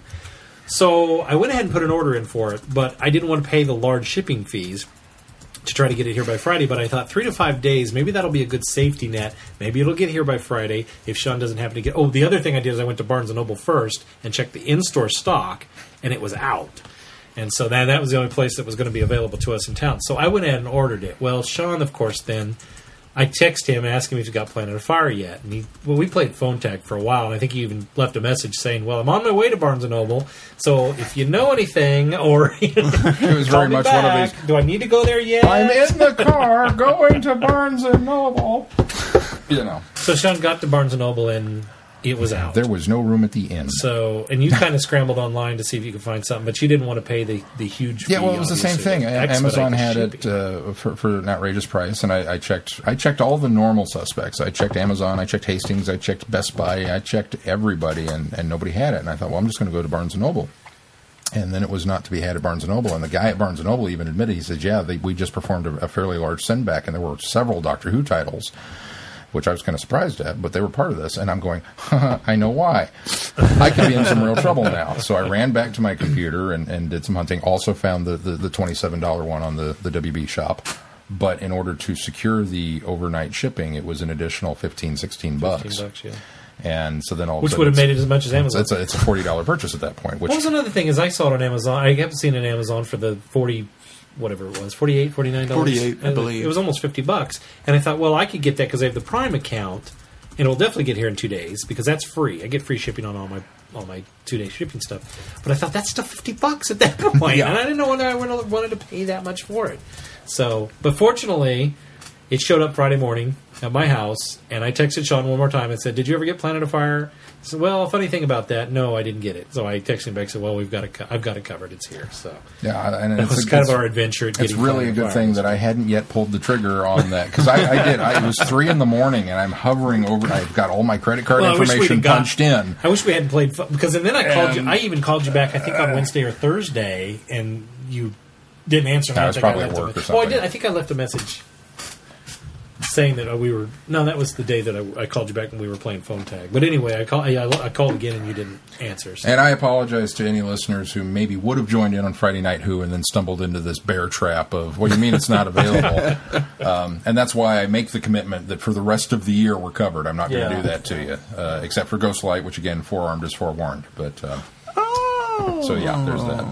I think I know why this one was on the list. Why? There's not a making of documentary due to insurmountable rights issues. So maybe they got the rights issues sorted. Yeah, maybe. I did see that. In fact, it's listed on the back of the DVD. It says this is not included because it's on the... I don't think that would be... It's on the region, too. Yeah, that's what I'm saying. It's on the UK one. Yeah. It is. But it says on the back of there that it's not. In fact, it gives that exact same explanation on the back of the disc. I think that's... I can see that. Anyway, so that's where we went with the plan. And then, of course, I don't bring it tonight, but it is again sitting in my collection of Doctor Who DVDs. And I went over there and looked and went, "Oh, look, I have another one in it." And I'm getting a lot of Peter Davis. I just realized that. Oh yeah, because I picked up Kinda and that's true. And Snake I keep forgetting Dance. You have those. And of course, I have the Beginnings, which has one in there. Caves for Christmas. I got Caves for Christmas from Keith and Sarah, and so, I'm getting quite a... And I've got the 5 Doctors, and so I'm getting quite a large Peter Davis era. So that's good for you. You're going to buy them all eventually. It's one of those where I've always liked 5 better than 7, but it'll be one of those ones. I think the more 5 I watch, the even more I think I kind of had the stigma of 5 that you did, not as drastically, but because he replaced Tom, it was hard to get into his stories. But as an experiment, one of these, not anytime soon, but one of the things that I've kind of outlined for myself is I'm going to go back and watch all of Peter Davidson's era. In order? Just in order. Bum, bum, bum, bum, bum, bum, bum, bum. And see what. That's a good idea. Well, no, I was just clarifying. No, I'm just saying it's a good idea. We have never done that for you, but it's a good idea. I thought of that for the first season of Tom. Yeah. Yeah. Yeah, because I haven't seen that in order. You haven't seen that in order. Yeah, order's out of rated. Out of rated? Out of rated. Order is out of rated? Order is out of rated. Oh, no. That's another one we have to go get now. It's out of rated. Forest illegal is to kill a deer kings. But just to see if maybe getting that overwashing experience of dealing with that one era and seeing them in order, because a lot of them do have those little tie-in bits. I mean, even Planet of Fire opens with Daleks, and he's still frustrated over the loss of Tegan. Right. Well, maybe not frustrated, but we'll get there. Let's move on to the review. Move on to the review. The Master reestablishes psychic control of his robot slave Chameleon. He wants to hijack the Doctor's TARDIS to reach planet Sarn, where he seeks the healing power of pneumostation gas to restore himself. Once on Sarn, Turlo comes face to face with his destiny. Dun, dun, dun! I liked this one. Yeah, I do too. But this has always been one of my favorites, not because of the things that people expect, because that would be sexist, but or misogynistic or whatever. But anyway, you're so Stephen Moffat. It's a good departure story, I think, for Turlo, because as Chrissy pointed out, it really does kind of you maybe a little too late expand his backstory. Which is kind of strange that you'd get to this point and just kind of, okay, here it is, But you do it does a good job of spelling it out and laying it out and exploring it and letting you know kind of who he is and where he's from, and it doesn't feel rushed at all in that way. And I don't know, it does make sense to me that we get all this explanation of where his history, because he's leaving, and the way he ends up leaving, it makes sense to me. Mm-hmm. Yeah, like you said, it didn't feel rushed. I didn't think. It's kind of another retribution story for Turlough, because we got one at the end of the Black Guardians series with... What's the one I always forget? Enlightenment. I don't know why I never can remember that. You're so not enlightened. In Enlightenment, we get, obviously his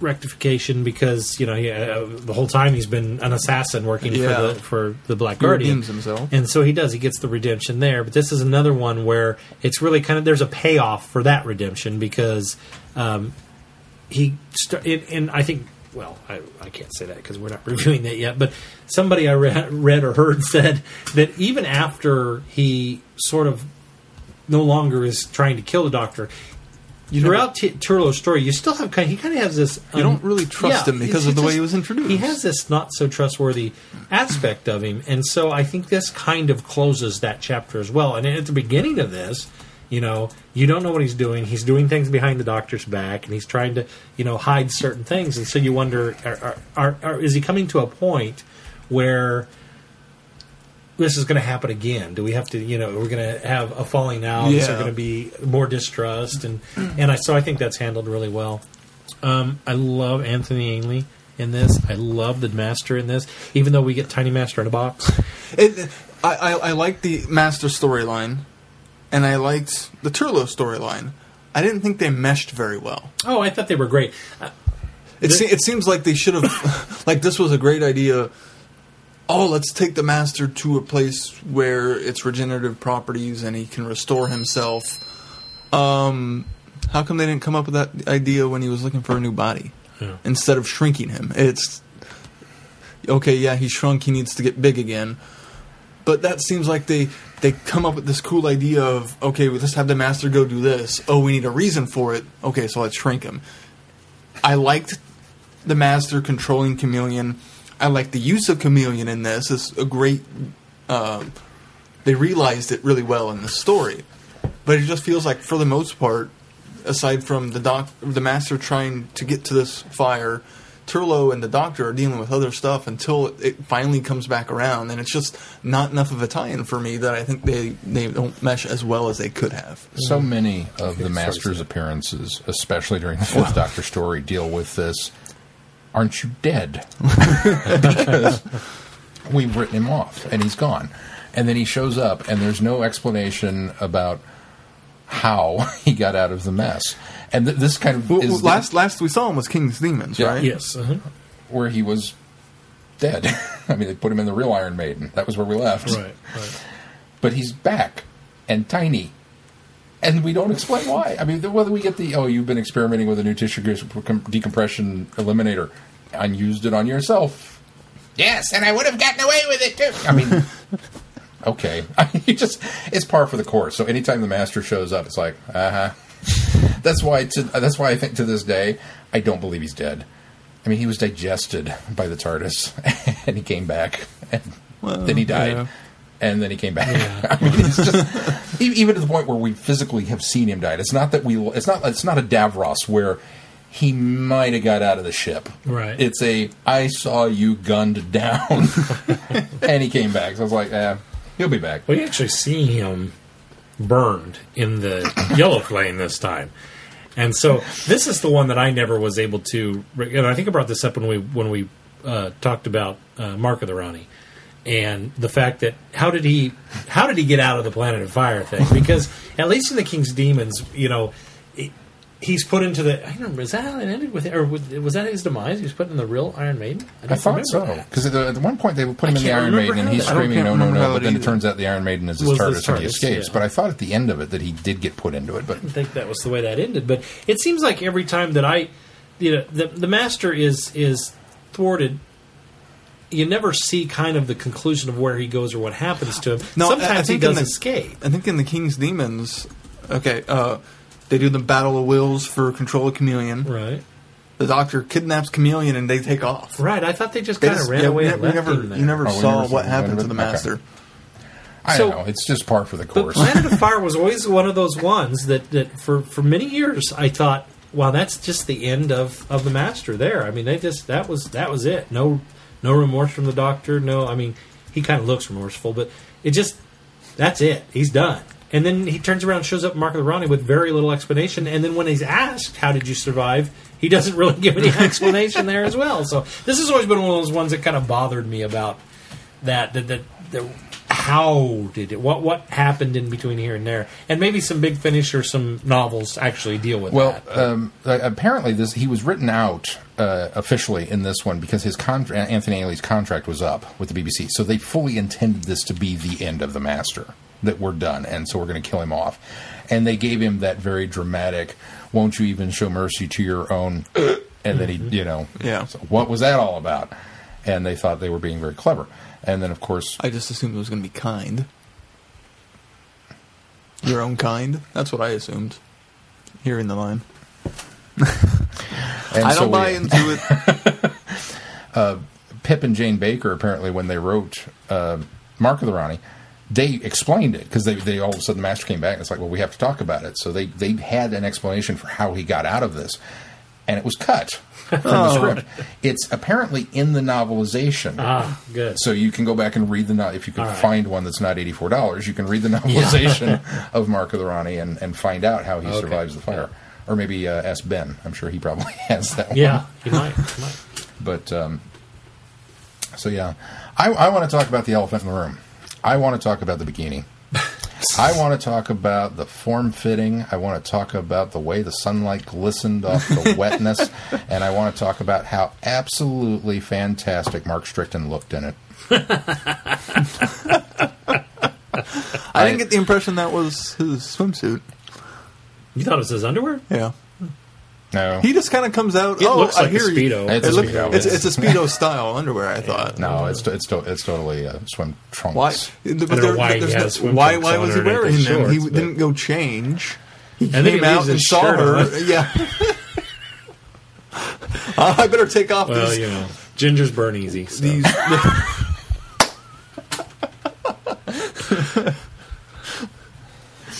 Heaven forbid that foot of fabric around his waist shorts get wet. And his expression when the doctor comes in and he's like, "Oh, the signal moved and everything," and he's got this look of pure guilt, He caught his hand in the cookie jar or something, and the doctor looks at him. You're soaking wet. And it's just like you can see his mind going, what possible explanation could I give that's going to explain this? That's it. That's all. Yeah. There's so much to like in this story. I thought Perry. It was a good introduction to Perry. Chrissy brought up a lot of good points about Perry, as did Holly. We could almost call this a Perry companion archive. I think we've got two very, very strong Perry stories I here. think so too. Yeah.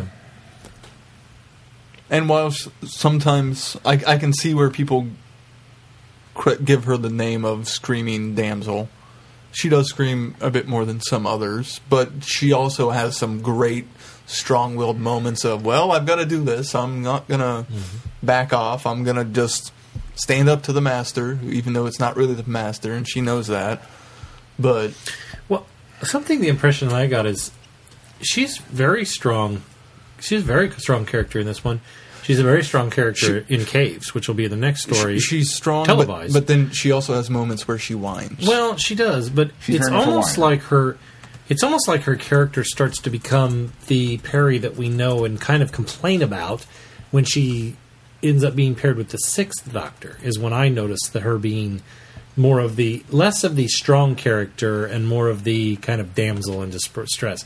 So I don't know if that was a character turn that the writers took, or whether the JNT kind of felt that she needed to not be as strong of a character at that point, or it was just the fact that she clashes so much with the Sixth Doctor. That could she be. didn't have that chance to clash with the Fifth Doctor, and I think that if he had stayed the Fifth Doctor beyond Caves, I think their relationship would have gotten a lot better, and that's what encouraged me about them in Big Finish in the story we'll review next, because I felt they were very good together, very strong together. So I don't know. I think she gets short shifted because of Colin Baker's era, not necessarily that it's Colin's fault, but that The era happens just in that kind of era. gets Yeah. that stigma in general. Well, and Perry did scream a lot in Planet of Fire, but I didn't. Mel picked up on it. She was. There was one in particular that she moaned at, and I was like, "Oh my God, will you knock it off?" Because nothing had really happened, and she let loose with a blood curdling scream. Yeah, I kind of remember that. Most of her scream moments, I thought, were fairly scream worthy. Justified. Yeah. I mean, and none of them were. Maybe they were bad, but not certainly any worse than. Well, let's be honest. Elizabeth Sladen in The Five Doctors when she rolled 5 feet, 5 feet maybe down a slope, sloped embankment. And screams, "Oh my!" Because the end of the world is here. That's a Doctor Who thing. You just kind of overlook that and go with it. I think she holds up remarkably well as a companion, that being thrust into the situation. Well, I mean, she wakes up on another planet. She's alone through the first 2 stories, being chased by Chameleon, pretty much. Yeah. I mean, she doesn't really meet up with the Doctor until 3, and even a little bit past that. And the fact that she's continuing to go on and not letting...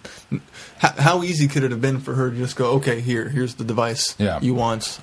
I give up. I mean, she didn't. She wakes up on another planet. She's threatened. She doesn't even know what this device is or who the Doctor really is, and she's on board of protecting him. She's threatened to buy a psychotic robot who shapeshifts and changes form. She's threatened to buy a guy in a suit. A gangster, as she calls him. And then deals with all this lava rock and not knowing who to trust or why, and still manages to roll with the punches and go with it. You can't ask for a better companion introduction than that. Mm-hmm. Her backstory might be a little rocky from the standpoint that she comes from American money and apparently going to, or is it Tunisia or Morocco for she was going to Morocco, the summer with some guys is acceptable.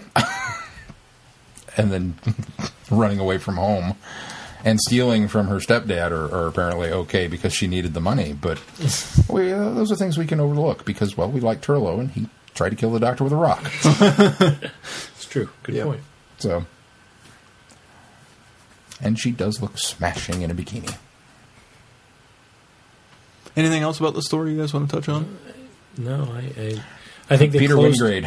I think they closed Chameleon's arc fantastically. I think they closed Turlough's arc terrifically, and I think that they introduced Perry in a very good way. And really, overall, I thought it was a very enjoyable story. And they, did away with the Master because, from your story, it sounds like that would have been, the swan song for the Master as well. So, isn't it interesting that we, in a way, the whole River Song thing, which so many people thought was, refreshing and new, in a way has kind of already been done in Turlough's backstory, that we get this companion on board and he's doing all these things, and then it's not until the end that we kind of learn his origin. It's not the same, obviously, because of the out-of-sequence nature of it, but I wonder if that maybe is something that Moffat lifted. Might be. Maybe took the idea. Maybe. Because he's made comments before about the Davison era being among his favorite, hasn't he? Or am I making that up? I don't recall. We'll have to watch the Revisited next week and find out. Yes. He's not in it much. I haven't already watched it. It's a busy. It's It a crowded TARDIS. And he's not. He really only says like 2 things. I think. David Tennant's hardly in it, and Peter's his Doctor. Yeah. I mean, that's the other thing that I will say for this. Even though I think maybe that's one of the reasons why this story, for me, works a lot better than some of the Peter Davison ones, is because we don't have that crowded TARDIS. Mm-hmm. We've got 2 companions, and that seems like a very nice balance for Peter Davison to deal with. 3. I don't count Chameleon. Chameleon is technically more of an adversary. He's an adversary in this episode. Well, he's being used as a tool. I'm sorry. How many times does he have to plug himself into the ship and do something weird before you kind of go, Well, this is only his second appearance. Proper appearance, yes. Yeah. Because it's the deleted scene otherwise. Right. Well, he's roaming around the hallways doing something. No, he's at the beginning of something. Maybe it was just the deleted scene in that story. What was the story in between here? There was King's Demons, and then... Well, there were several stories between King's Demons and this one. Are there? It wasn't Resurrection of the Daleks. Well, that's the one Resurrection that they would have been. They just came off of that one. Frontios. Oh, yeah, Frontios is in there, too. Which we haven't seen, so that wasn't it. Seems like one of those has a... We want The Awakening. The Awakening, The Awakening. is That's the one it where was. he's briefly mentioned. Right. But the rest of the time, he's roaming around with Cyberman He's Bob and mentioned, the ship. and then there's so. a deleted scene with it. So Right. So yeah, it's. I thought it was interesting. Mark Strickson commented that, at least again according to Wiki, that had he known that the show format was going to change because they went from the 25-minute installments to the 2 50-minute episodes, he would not have left. That he would have stuck around for the next season. Because Who said that? Mark Strickson. He felt that Turlough was really kind of being short-shifted from a character development standpoint because the shorter episodes require more cliffhangers, and so there's a lot more action pieces and a lot less development of the characters. And if he had known they were switching the format, he would have stuck around. And Peter Davison commented that if there would have been more stories along the lines of Caves of Adrazani, he would have stuck around too. So think about that for a minute. That there possibly, almost, in an alternate universe, would have been at least one more season, possibly, with Peter Davison, Mark Strickson, and Nicola Bryant in the TARDIS. I think that would have been fantastic. I think that would have been a good I think it would have been a very really strong. good, And it's a really strong it's season. strong team. and it's a shame Planet of Fire goes the way it does, where I can't imagine how Big Finish would be able to shoehorn something in there to have that trio on the TARDIS. Yeah. He wouldn't be able to do it Yeah. in this story. Yeah, you can't work it out. So, well, speaking of Big Finish, Let's move on to the Eye of the Scorpion. In ancient Egypt, the Fifth Doctor and Perry become involved in the intrigue surrounding the assassination of a female pharaoh. That's it. Is that all we get? I went with the short one. It's good enough. Dun, dun, dun! Oh, good, Sean. I'm glad to hear that. Especially when you were teasing us earlier, saying that you needed to cue up the Price is Right line. Because I thoroughly enjoyed this story. I loved this It's one. a lot of fun. And it's funny that Chrissy mentions the Aztecs and the Romans. This, even though it's not a pure historical, and we haven't had a pure historical since, I think, the Gunfighters, I think it was the last one that they cite as the last pure historical. Was it? Well, this one has that. We had an audio that was pure historical. Well, no, I mean of the show series, of the series proper. Oh, okay. That's the last one. What was the audio that we had? Was it It was the one where with Six and Evelyn, and they think it's an alien invasion, but it's not. Oh, that's right. They go back with to the Queen? Queen Queen Victoria, wasn't it? Is that who they were dealing with? Oh, yeah, and we did determine that yeah. that was. Well, ends it's up being a pure historical. It's Evelyn's first story. Oh, bollocks. It doesn't matter. But no, this really has a feel. Incident element. This really feels like Marco Polo. Conspiracy. Marian conspiracy. This really has a Marco Polo, Sorry. Aztecs. It does. The Romans. It has that feel, and it's real enjoyable. And even though there's an alien influence throughout it, and we've got some new technology that's being used by the enemy, it really kind of has that nice little nods to history and the whole I don't remember her as a pharaoh. Yeah. I mean, see, when they landed and they went through all of this, we don't really find out that it's an alien entity until episode quote unquote 3. Mm-hmm. And I was really hoping they were sticking with true historical. I thought that would have been really cool to see. Why doesn't the Doctor know of this pharaoh? What happens? Why? And so I was kind of disappointed that the alien influence was there, but the alien influence ended up being kind of a smaller part of the entire No, it really thing. does ultimately. Yeah. And it doesn't really. I mean, it's a tool until the end when it becomes sort of its own. It's not really an alien until the end. Right. It's being used as a tool up until the end, and at the end, it really becomes the adversary. You know what I mean? So that was kind of refreshing. But yeah, I thought that I love the opening where he's showing her the rooms, and he opens the one door, and it's supposed to be the library, right? The big library. She says, "Yeah, it's the big library," and she says, "Well, there's a lake in there." You want to keep a lake in the library? And it's the whole idea that the TARDIS is still moving a lot of the rooms around and shifting things around, and she's like, "We've been walking forever. Can we just rest?" I like the interactions between Perry and the Doctor. I think that they're a real strong team here. Mm-hmm. And Perry when she goes off on her own with Airmem. Yes, the pairing those two are so phenomenal. Yeah, those are terrific, and you could tell both of the actresses enjoyed playing this, because they really play off of each other very, very well. The characters are very strong. They feel like fast friends, like they've become very, very good friends, even though Aramim knows she has, duties and laws and things she has to adhere to. And then, of course, as she lets off later that, she doesn't believe in the gods. Yeah. She doesn't, there's a lot of things that she doesn't agree with in this Egyptian society. And so, of course, that leads more importantly as to why she ends up going and traveling with the Doctor. But just her struggle between, her friendship with Perry and the conflict she has of being the next anointed pharaoh. I thought that they played that very well. I thought that was a very interesting dynamic. There's pretty much nothing about this story that I didn't like. I had a little bit of apprehension initially when we sat down in Egypt, because so many of our Big Finish audio adventures with the Fifth Doctor have wound up being these pseudo-period pieces with an alien and just not done very well. And so it was... I went into it very, very much on the high, coming off of Planet of Fire with Perry and kind of getting into that mode, and going into this one and wasn't quite sure what to expect initially. But the story just grabbed me immediately, and it's a wonderful setting. It's a really well-told story. I love Aramim as a character. I love her as a pharaoh. I love her as a, the gentleman who played her captain of the guard. What was his name? Yanis? No, not Yanis. He was Fayum? No. It starts with an A. And Trenak? Antronak. There were moments that I kept thinking, wow, Antronak really kind of sounds like Nicholas Courtney. I thought that too. Good, I'm not the only one. I know there's no way they'd bring Nicholas Courtney in to not play the Brigadier, but it sure kind of sounds like Nicholas Courtney. And then he would say something else like, no, it's not Nicholas Courtney. And then he'd say something else. I was like, wow, that really sounds like Nicholas Courtney. So I stopped the audio and had to go look it up. It's not Nicholas Courtney. No. But there were moments of his arc where I kind of began to suspect maybe he is the villain at the heart of this. That he's got these little moments that he says something that's kind of like, not sure I trust you anymore.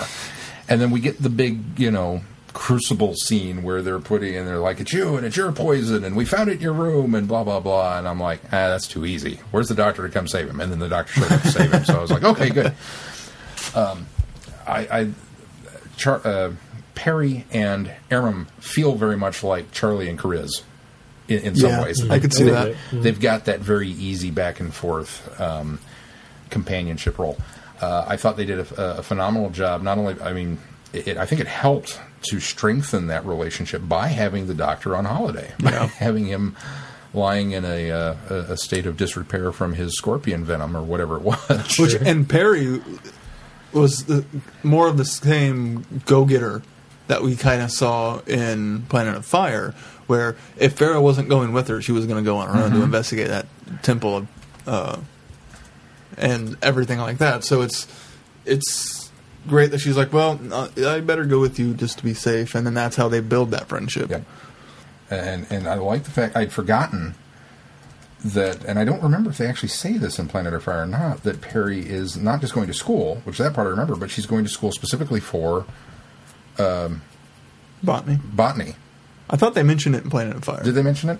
Because she's talking about... I don't remember they mentioned it in Planet of Fire. Maybe they did, but they do in Vengeance on Varos and...